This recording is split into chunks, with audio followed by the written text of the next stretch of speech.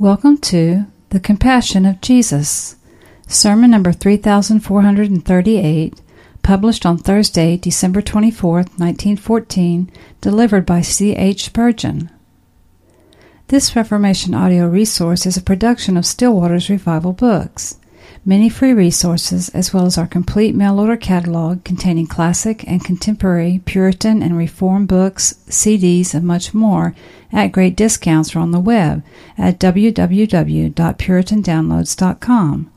Also, please consider, pray, and act upon the important truths found in the following quotation by Charles Spurgeon. As the Apostle says to Timothy, so also he says to everyone, give yourself to reading. He who will not use the thoughts of other men's brains proves that he has no brains of his own. You need to read. Renounce as much as you will all light literature, but study as much as possible sound theological works, especially the Puritanic writers and expositions of the Bible. The best way for you to spend your leisure is to be either reading or praying. And now to SWRB's reading of The Compassion of Jesus, which we hope you to find to be a great blessing, and which we pray draws you nearer to the Lord Jesus Christ. For he is the way, the truth, and the life, and no man cometh unto the Father but by him. John 14, verse 6. As read by Lori L. Parker. He was moved with compassion. Matthew chapter 9, verse 36. This is said of Christ Jesus several times in the New Testament. The original word is a very remarkable one. It is not found in classic Greek. It is not found in the Septuagint. The fact is, it was a word coined by the evangelists themselves. They did not find one in the whole Greek language that suited their purpose, and therefore they had to make one. It is expressive of the deepest emotion, a striving of the bowels, a yearning of the innermost nature with pity. As the dictionaries tell us, ex intimus visceribus misericordia commovior. I suppose that when our Savior looked upon certain sights, those who watched him closely perceived that his internal agitation was very great. His emotions were very deep, and then his face betrayed it. His eyes gushed like founts with tears, and you saw that his big heart was ready to burst with pity for the sorrow upon which his eyes were gazing. He was moved with compassion. His whole nature was agitated with commiseration for the sufferers before him. Now, although this word is not used many times even by the evangelists, yet it may be taken as a clue to the Savior's whole life, and I intend thus to apply it to him. If you would sum up the whole character of Christ in reference to ourselves, it might be gathered into this one sentence. He was moved with compassion. Upon this point we shall try to insist now, and may God grant that good practical result may come of it. First, I shall lead your meditations to the great transactions of our Savior's life. Secondly, to the special instances in which the expression is used by the evangelists. Thirdly, to the forethought which he took on our behalf. And fourthly, to the personal testimony which one's own recollections can furnish. Let us take a rapid survey of, number 1, the great life of Christ. Just touching as with a swallow's wing, the evidence it bears from the beginning, before ever the earth was framed, before the foundations of the everlasting hills were laid, when as yet the stars had not begun their shining, it was known to God that his creature, man, would sin, that the whole race would fall from its pure original state in the first Adam, the covenant head as well as the common parent of the entire human family, and that in consequence of that one man's disobedience, every soul born of his lineage would become a sinner too. Then, as the Creator knew that his creatures would rebel against him, he saw that it would become necessary, eventually, to avenge his injured law. Therefore, it was purposed in the eternal plan, ere the stream of time had commenced its course of ages, had begun to accumulate their voluminous records, that there should be an interposer, one ordained to come and rehead the race, to be a second Adam, a federal chief, to restore the breach and repair the mischief of the first Adam, to be a surety to answer for the sons of men on whom God's love did light, that their sins should be laid upon him, and that he should save them with an everlasting salvation. No angel could venture to intrude into those divine counsels and decrees, or to offer himself as a surety and sponsor for that new covenant. Yet there was one, and he none other than Jehovah's self, of whom he said, "Let all the angels of God worship him," the Son, the well-beloved of the Father, of whom it is written in the Word, "When he prepared the heavens, I was there. When he set a compass upon the face of the depth, when he established the clouds above, when he strengthened the fountain of the deep, then I was by him as one brought up with him, and I was daily his delight, rejoicing always before him, rejoicing in the habitable parts of the earth, and my delights were with the sons of men." He it is of whom the Apostle John speaks as the Word, who was God, and was in the beginning with God. Was he not moved with compassion when he entered into a covenant with his Father on our behalf, even on the behalf of all his chosen, a covenant in which he was to be the sufferer, and they the gainers, in which he was to bear the shame that he might bring them into his own glory? Yes, verily he was even then moved with compassion, for his delights even then were with the sons of men. Nor did his compassion peer forth in the prospect of an emergency presently to diminish and disappear as the rebellion took a more active form, and the ruin assumed more palpable proportions. It was no transient feeling. He continued still to pity men. He saw the fall of man. He marked the subtle serpent's mortal sting.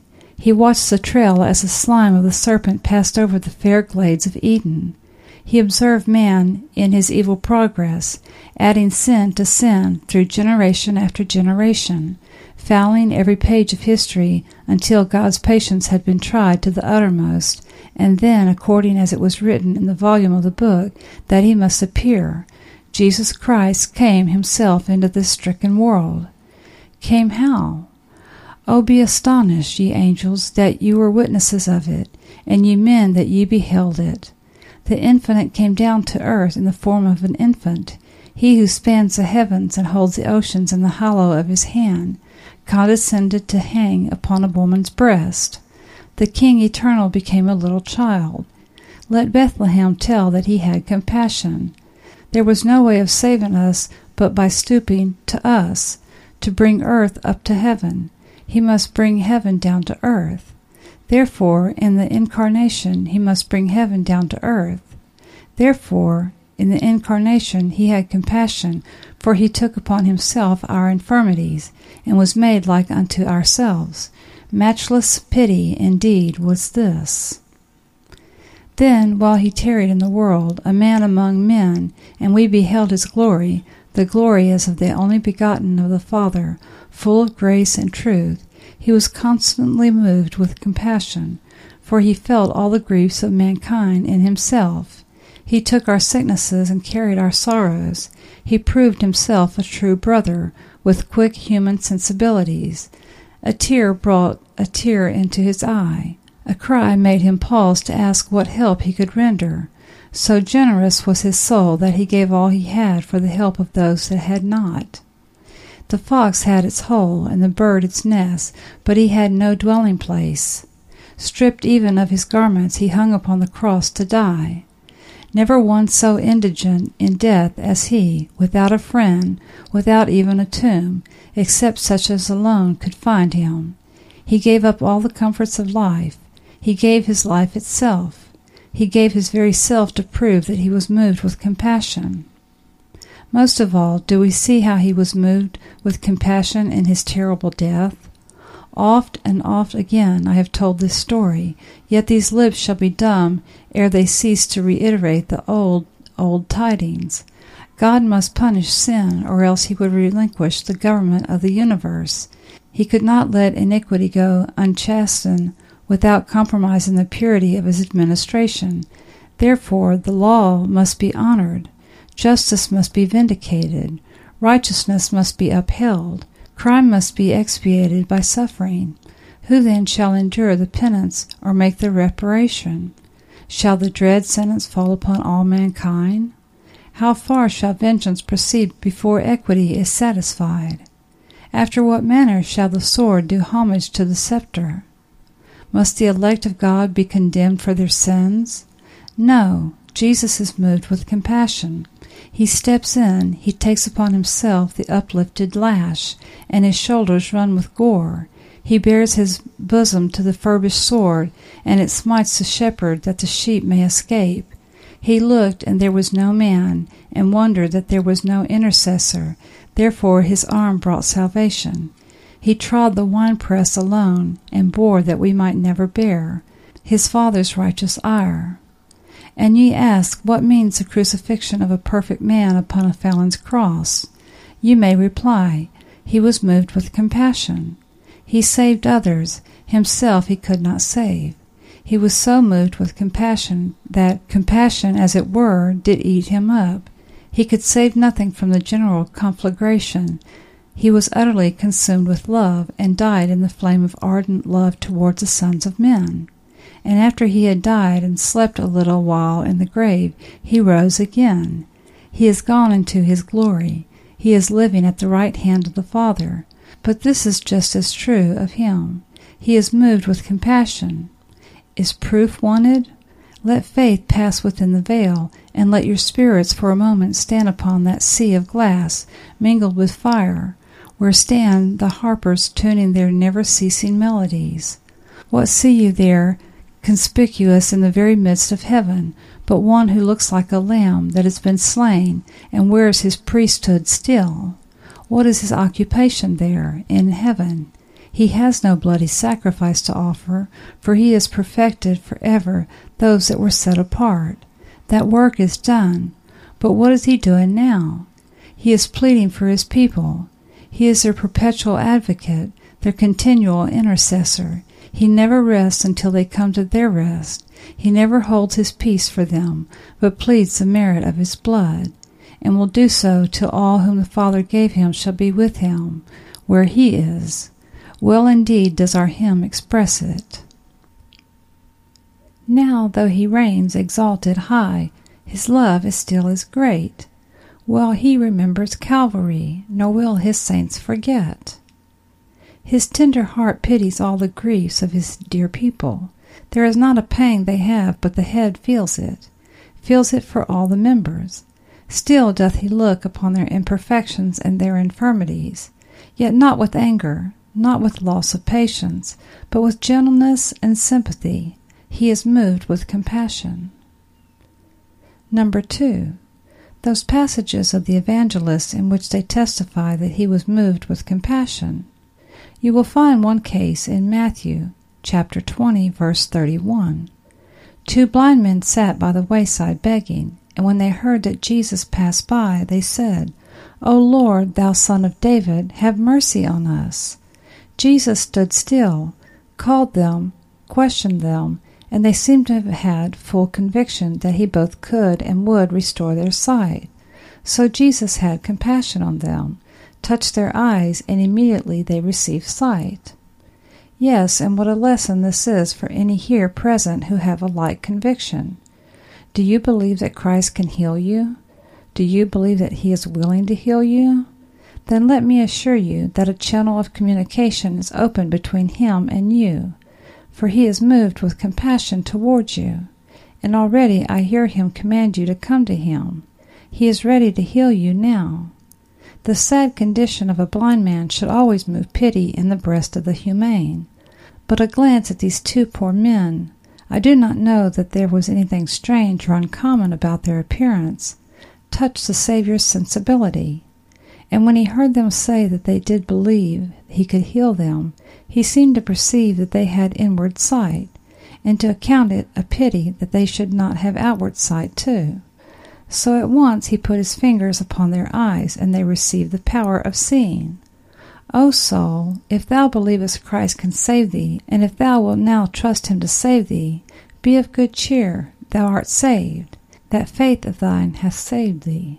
The very fact that thou believest that Jesus is the Christ, and doth rely upon him, may stand as evidence to thee that thou art forgiven, that thou art saved. There is no let or bar to thy full redemption.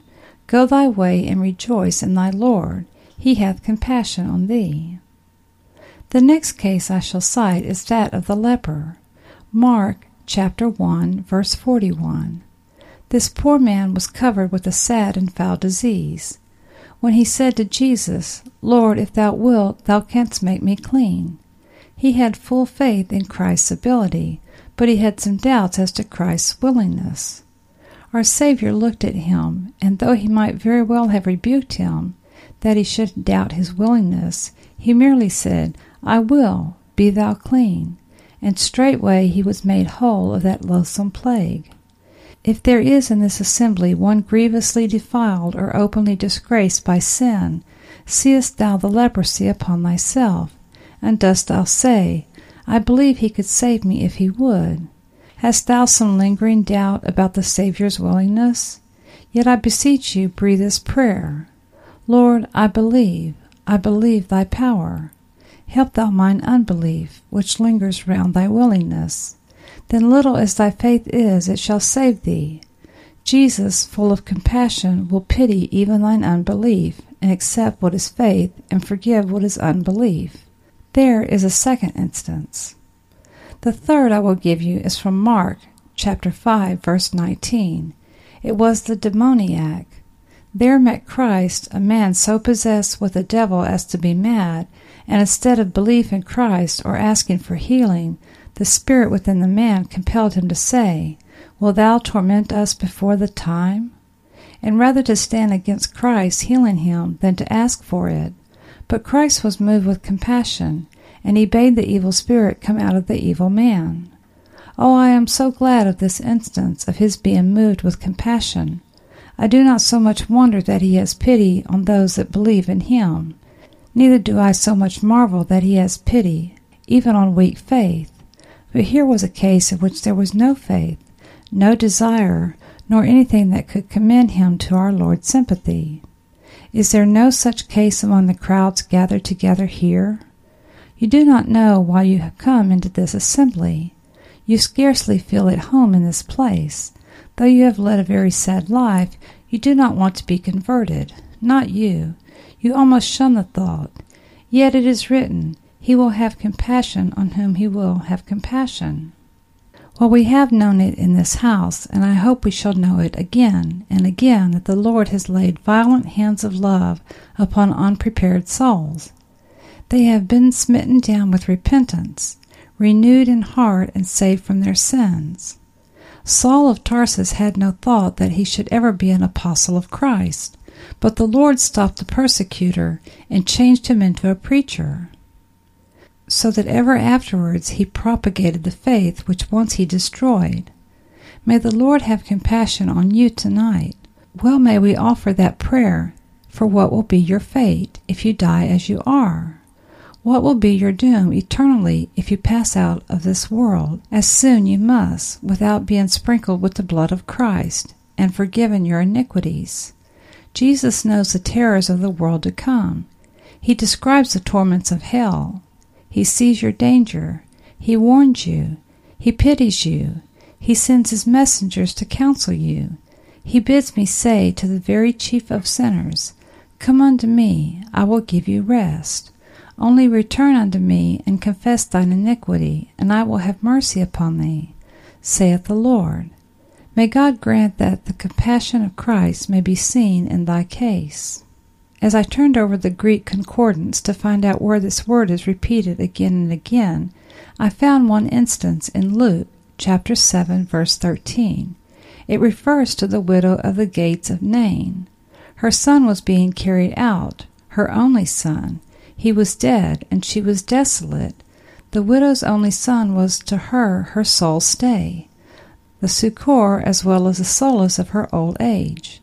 He was dead and laid upon the bier, and when Jesus saw the disconsolate mother, he was moved with compassion, and he restored her son.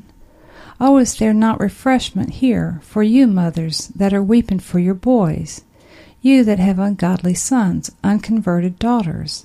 The Lord Jesus sees your tears.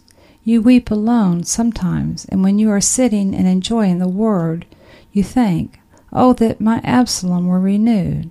Oh, that Ishmael might live before thee!" Jesus knows about it. He was always tender to his own mother, and he will be so to you. And you that are mourning over those that have been lately taken from you, Jesus pities you. Jesus wept. He sympathizes with your tears. He will dry them and give you consolation. He was moved with compassion. Still, the occasions on which we find this expression most frequently used in the evangelists are when crowds of people were assembled. At the sight of the great congregations that gathered to hear him, our Lord was often moved with compassion. Sometimes it was because they were hungry and faint, and in the fullness of his sympathy he multiplied the loaves and fishes to feed them. At the same time he showed his disciples that it is a good work to feed the poor. He would not have them so spiritually minded as to forget that the poor have flesh and blood that require sustenance, and they need to eat and to drink, to be housed and clothed. The Christian's charity must not lie in words only, but in deeds. Our Lord was moved with compassion, it is said, when he saw the number of sick people in the throng, for they made a hospital of his preaching place. Wherever he paused or even passed by, they laid the sick in the streets. He could not stand or walk without the spectacle of their pallets to harrow his feelings. And he healed their impotent folk, as to show that the Christian does well to minister to the sick, that the patient watcher by the bedside may be serving the Lord and following his example, as well as the most diligent teacher or the most earnest preacher of the glorious gospel. All means that can be used to mitigate human suffering are Christ-like, and they ought to be carried out in his name, and carried to the utmost perfection possible.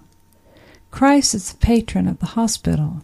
He is the president of all places where men's bodies are cared for.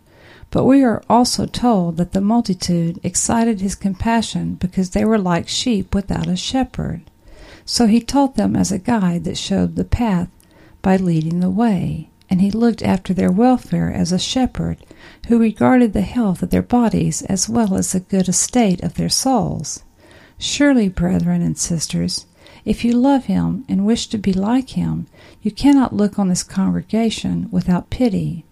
You cannot go out into the streets of London and stand in the high roads among the surging masses for half an hour without saying, "Whither away these souls? Which road are they traveling? Will they all meet in heaven? What?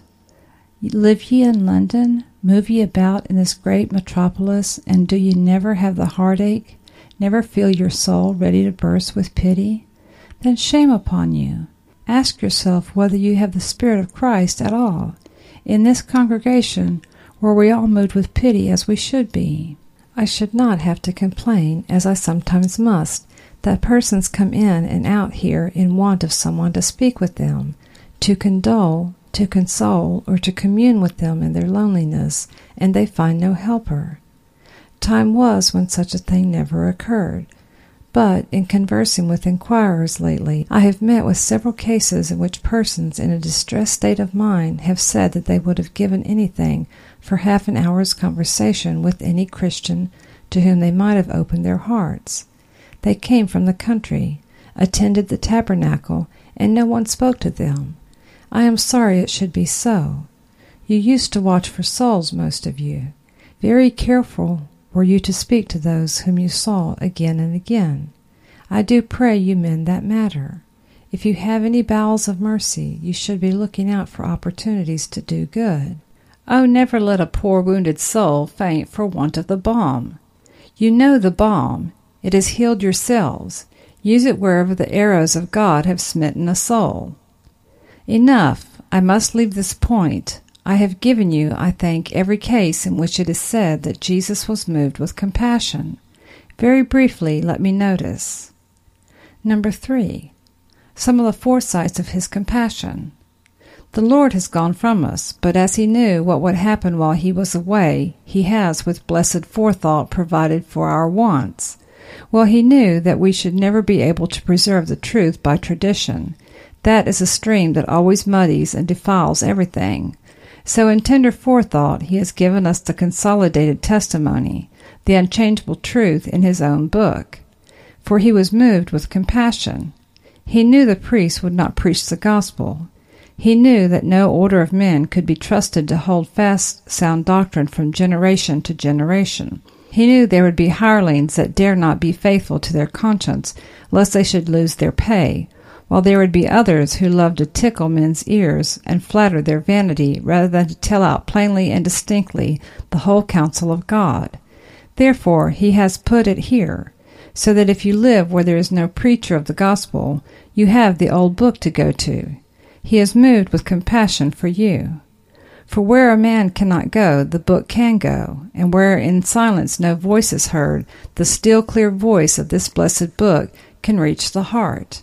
Because he knew the people would require this sacred teaching, and could not have it otherwise, he was moved with compassion towards us all, and gave us the blessed book of inspired, God-breathed Scripture. But then, since he knew that some would not read the Bible, and others might read and not understand it, he has sent his ministers forth to do the work of evangelists. He raises up men, saved themselves from great sin, trophies of redeeming grace, who feel a sympathy with their fellow men who are reveling in sin, reckless of their danger. These servants of his the Lord enables to preach his truth, some with more, some with less ability than others. Still, there are, thank God, throughout this happy realm and in other favored lands, men everywhere who, because sinners will not come to Christ of themselves, go after them and persuade them and plead with them, and entreat them to believe and turn to the Lord. This cometh of Christ's tender gentleness. He was moved with compassion, and therefore he sent his servants to call sinners to repentance. But since the minister, though he may call as he may, will not bring souls to Christ of himself, the Lord Jesus, moved with compassion, has sent his Spirit. The Holy Ghost is here. We have not to say, "Come, Holy Spirit, heavenly dove." He is here. He dwells in his church, and he moves over the congregation, and he touches men's hearts, and he subtly inclines them to believe in Christ. Oh, this is great mercy when a prince spreads a feast and gives an invitation. That is all you can expect him to do. But if he keeps a host of footmen and says, "Go and fetch them one by one till they do come," that is more gracious still. But if he goes himself and with sacred violence compels them to come in, oh, this is more than we could have thought he would have done. But he is moved with compassion, and he does that. Furthermore, brethren, the Lord Jesus knew that after we were saved from the damning power of sin, we should always be full of wants, and therefore he was moved with compassion, and he set up the throne of grace, the mercy seat, to which we may always come and from which we may always obtain grace to help in time of need. Helped by his Spirit, we can bring what petitions we will, and they shall be heard. And then, since he knew we could not pray as we ought, he was moved with compassion when he sent the Holy Spirit to help our infirmities, to teach us how to pray. Now I do not know a single infirmity that I have or that you have, my Christian brother, but what Christ Jesus has been moved with compassion about it, and has provided for it. He has not left one single weak point of which we have to say, "There I shall fail," because he will not help there. But he has looked us over and over from head to foot, and said, "You will have an infirmity there, I will provide for it. You will have a weakness there, I will provide for it." And oh, his promises meet every case. Did you ever get into a corner where there was not a promise in the corner too? Had you ever to pass through a river, but there was a promise about his being in the river with you? Were you ever on the sick bed without a promise like this? "I will make thy bed in thy sickness."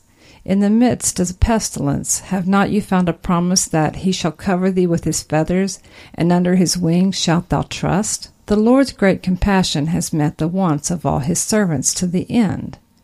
If our children should ever need much patience to be exercised towards them as Christ needs to exercise towards us, I am sure there would be none of us able to bear the house.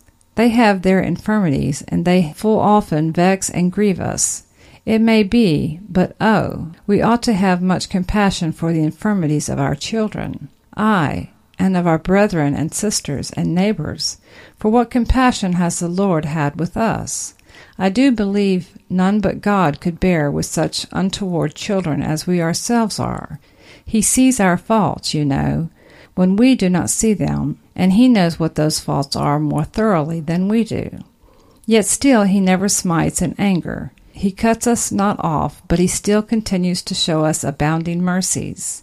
Oh, what a guardian Savior is the Lord Jesus Christ to us, and how we ought to bless His name at all times, and how His praise should be continually in our mouth.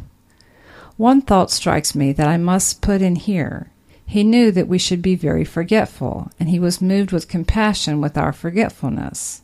When He instituted the Blessed Supper, and we can sit around the table and break bread and put forth the wine in remembrance of Him, surely this is another instance of how He is moved with compassion, and not with indignation towards our weaknesses. And now let me close with number 4, personal recollections of the compassion of Christ.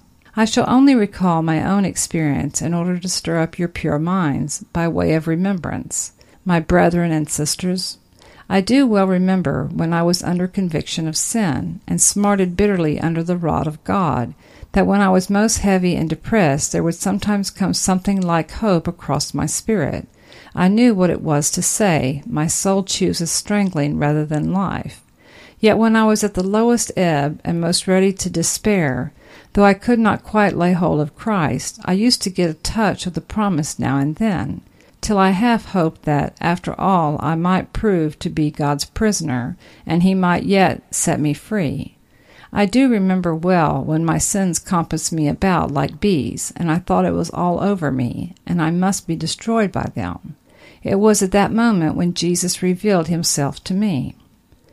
Had He waited a little longer, I had died of despair, but that was no desire of His. On swift wings of love He came and manifested His dear wounded self to my heart. I looked to Him and was lightened, and my peace flowed like a river. I rejoiced in Him. Yes, He was moved with compassion. He would not let the pangs of conviction be too severe, neither would He suffer them to be protracted too long, for the spirit of man to fail before Him. It is not His wont to break a leaf that is driven by the tempest. He will not quench the smoking flax. Yea, and I do remember since I first saw Him and began to love Him, many sharp and severe troubles, dark and heavy trials. Yet have I noted this, that they have never reached the pitch of severity which I was unable to bear. When all gates seemed closed, there has still been with the trial a way of escape, and I have noted again that in deeper depressions of spirit, through which I have passed, and horrible despondencies that have crushed me down, I have had some gleams of love and hope and faith at the last moment, for He was moved with compassion. If He withdrew His face, it was only till my heart broke for Him, and then He showed me the light of His countenance again. If He laid the rod upon me, yet when my soul cried under His chastening, He could not bear it, but He put the rod back, and He said, My child, I will comfort thee. Oh, the comforts that He gives on a sick bed! Oh, the consolations of Christ when you are very low! If there is anything dainty to the taste in the Word of God, you get it then. If there be any bowels of mercy, you hear them sounding for you then. When you are in the saddest plight, Christ comes to your aid with the sweetest manifestations, for He is moved with compassion. How frequently have I noticed, and I tell it to His praise, for though it shows my weakness, it proves His compassion, that sometimes after preaching the gospel, I have been so filled with self-reproach that I could hardly sleep through the night because I had not preached as I desired. I have sat me down and cried over some sermons, as though I knew that I had missed the mark and lost the opportunity. Not once or twice, but many a time has it happened, that within a few days someone has come to tell me that he found the Lord through that very sermon, the shortcoming of which I had deplored. Glory be to Jesus, it was His gentleness that did it. He did not want His servant to be too much bowed down with a sense of infirmity. And so He had compassion on him and comforted him.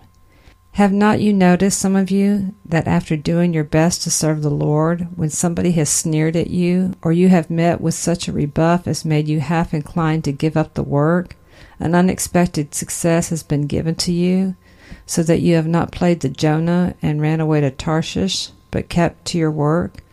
Ah, how many times in your life, if you could read it all, you would have to stop and write the between the lines. He was moved with compassion. Many and many a time, when no other compassion could help, when all the sympathy of friends would be unavailing, he has been moved with compassion towards us, has said to us, "Be of good cheer," banished our fears with the magic of his voice, and filled our souls to overflowing with gratitude. When we have been misrepresented, traduced, and slandered, we have found in the sympathy of Christ our richest support, till we could sing with rapture the verse. I cannot help quoting it now, though I have often quoted it before. If on my face for thy dear name shame and reproach shall be, I'll hail reproach and welcome shame, since thou rememberest me. The compassion of the Master making up for all the abuses of his enemies, and believe me, there is nothing sweeter to a forlorn and broken spirit than the fact that Jesus has compassion. Are any of you sad and lonely? Have any of you been cruelly wronged? Have you lost the goodwill of some of you esteemed? Do you seem as if you had the cold shoulder, even from good people? Do not say in the anguish of your spirit, "I am lost," and give up. He hath compassion on you. Nay, poor fallen woman, seek not the dark river and the cold stream. He has compassion. He who looks down with bright eyes of yonder stars and watches thee is thy friend. He yet can help thee. Though he has gone so far from the path of virtue, throw not thyself away in blank despair, for he hath compassion. And thou, broken down in health and broken down in fortune, scarcely with shoe to thy feet, thou art welcome in the house of God, welcome as the most honored guest in the assembly of the saints. Let not the weighty grief that overhangs thy soul tempt thee to think that hopeless darkness has settled thy fate and foreclosed thy doom. Though thy sin may have beggared thee, Christ can enrich thee with better riches. He hath compassion. Ah, say you, they will pass me on the stairs. They will give me a broad pathway, and if they see me in the street, they will not speak to me. Even his disciples will not. Be it so, but better than his disciples, tenderer by far, is Jesus. Is there a man here whom to associate with were a scandal from which the pure and pious would shrink? The holy, harmless, undefiled one will not disdain even him. For this man receiveth sinners. He is a friend of publicans and sinners. He is never happier than when he is relieving and retrieving the forlorn, the abject, and the outcast. He despises not any that confess their sins and seek his mercy. No pride nestles in his dear heart. No sarcastic word rolls off his gracious tongue. No bitter expression falls from his blessed lips. He still receives the guilty. Pray to him now. Now let the silent prayer go up. My Savior, have pity upon me. Be moved with compassion towards me. For if misery be any qualification for mercy, I am a fit object for thy compassion. O save me for thy mercy's sake. Amen. Still Waters Revival Books is now located at PuritanDownloads.com. It's your worldwide online Reformation home for the very best in free and discounted classic and contemporary, Puritan and Reformed books, MP3s, and videos. For much more information on the Puritans and Reformers, including the best free and discounted classic and contemporary books, MP3s, digital downloads, and videos, please visit Still Waters Revival Books at PuritanDownloads.com. Still Waters Revival Books also publishes the Puritan Hard Drive, the most powerful and practical Christian study tool ever produced. All thanks and glory be to the mercy, grace, and love of the Lord Jesus Christ for this remarkable and wonderful new Christian study tool. The Puritan Hard Drive contains over 12,500 of the best Reformation books, MP3s, and videos ever gathered onto one portable Christian study tool. An extraordinary collection of Puritan, Protestant, Calvinistic, Presbyterian, Covenanter, and Reformed Baptist resources. It's fully upgradable and it's small enough to fit in your pocket. The Puritan hard drive combines an embedded database containing many millions of records with the most amazing and extraordinary custom Christian search and research software ever created. The Puritan hard drive has been produced to assist you in the fascinating and exhilarating spiritual, intellectual, familial, ecclesiastical, and societal adventure that is living the Christian life. It has been specifically designed so that you might more faithfully know, serve, and love the Lord Jesus Christ, as well as to help you to do all you can to bring glory to His great name. If you want to love God with all your heart, soul, strength, and mind, then the Puritan hard drive is for you. Visit PuritanDownloads.com today for much more information on the Puritan hard drive and to take advantage of all the free and discounted Reformation and Puritan books, MP3s, and videos that we offer at Still Waters Revival Books.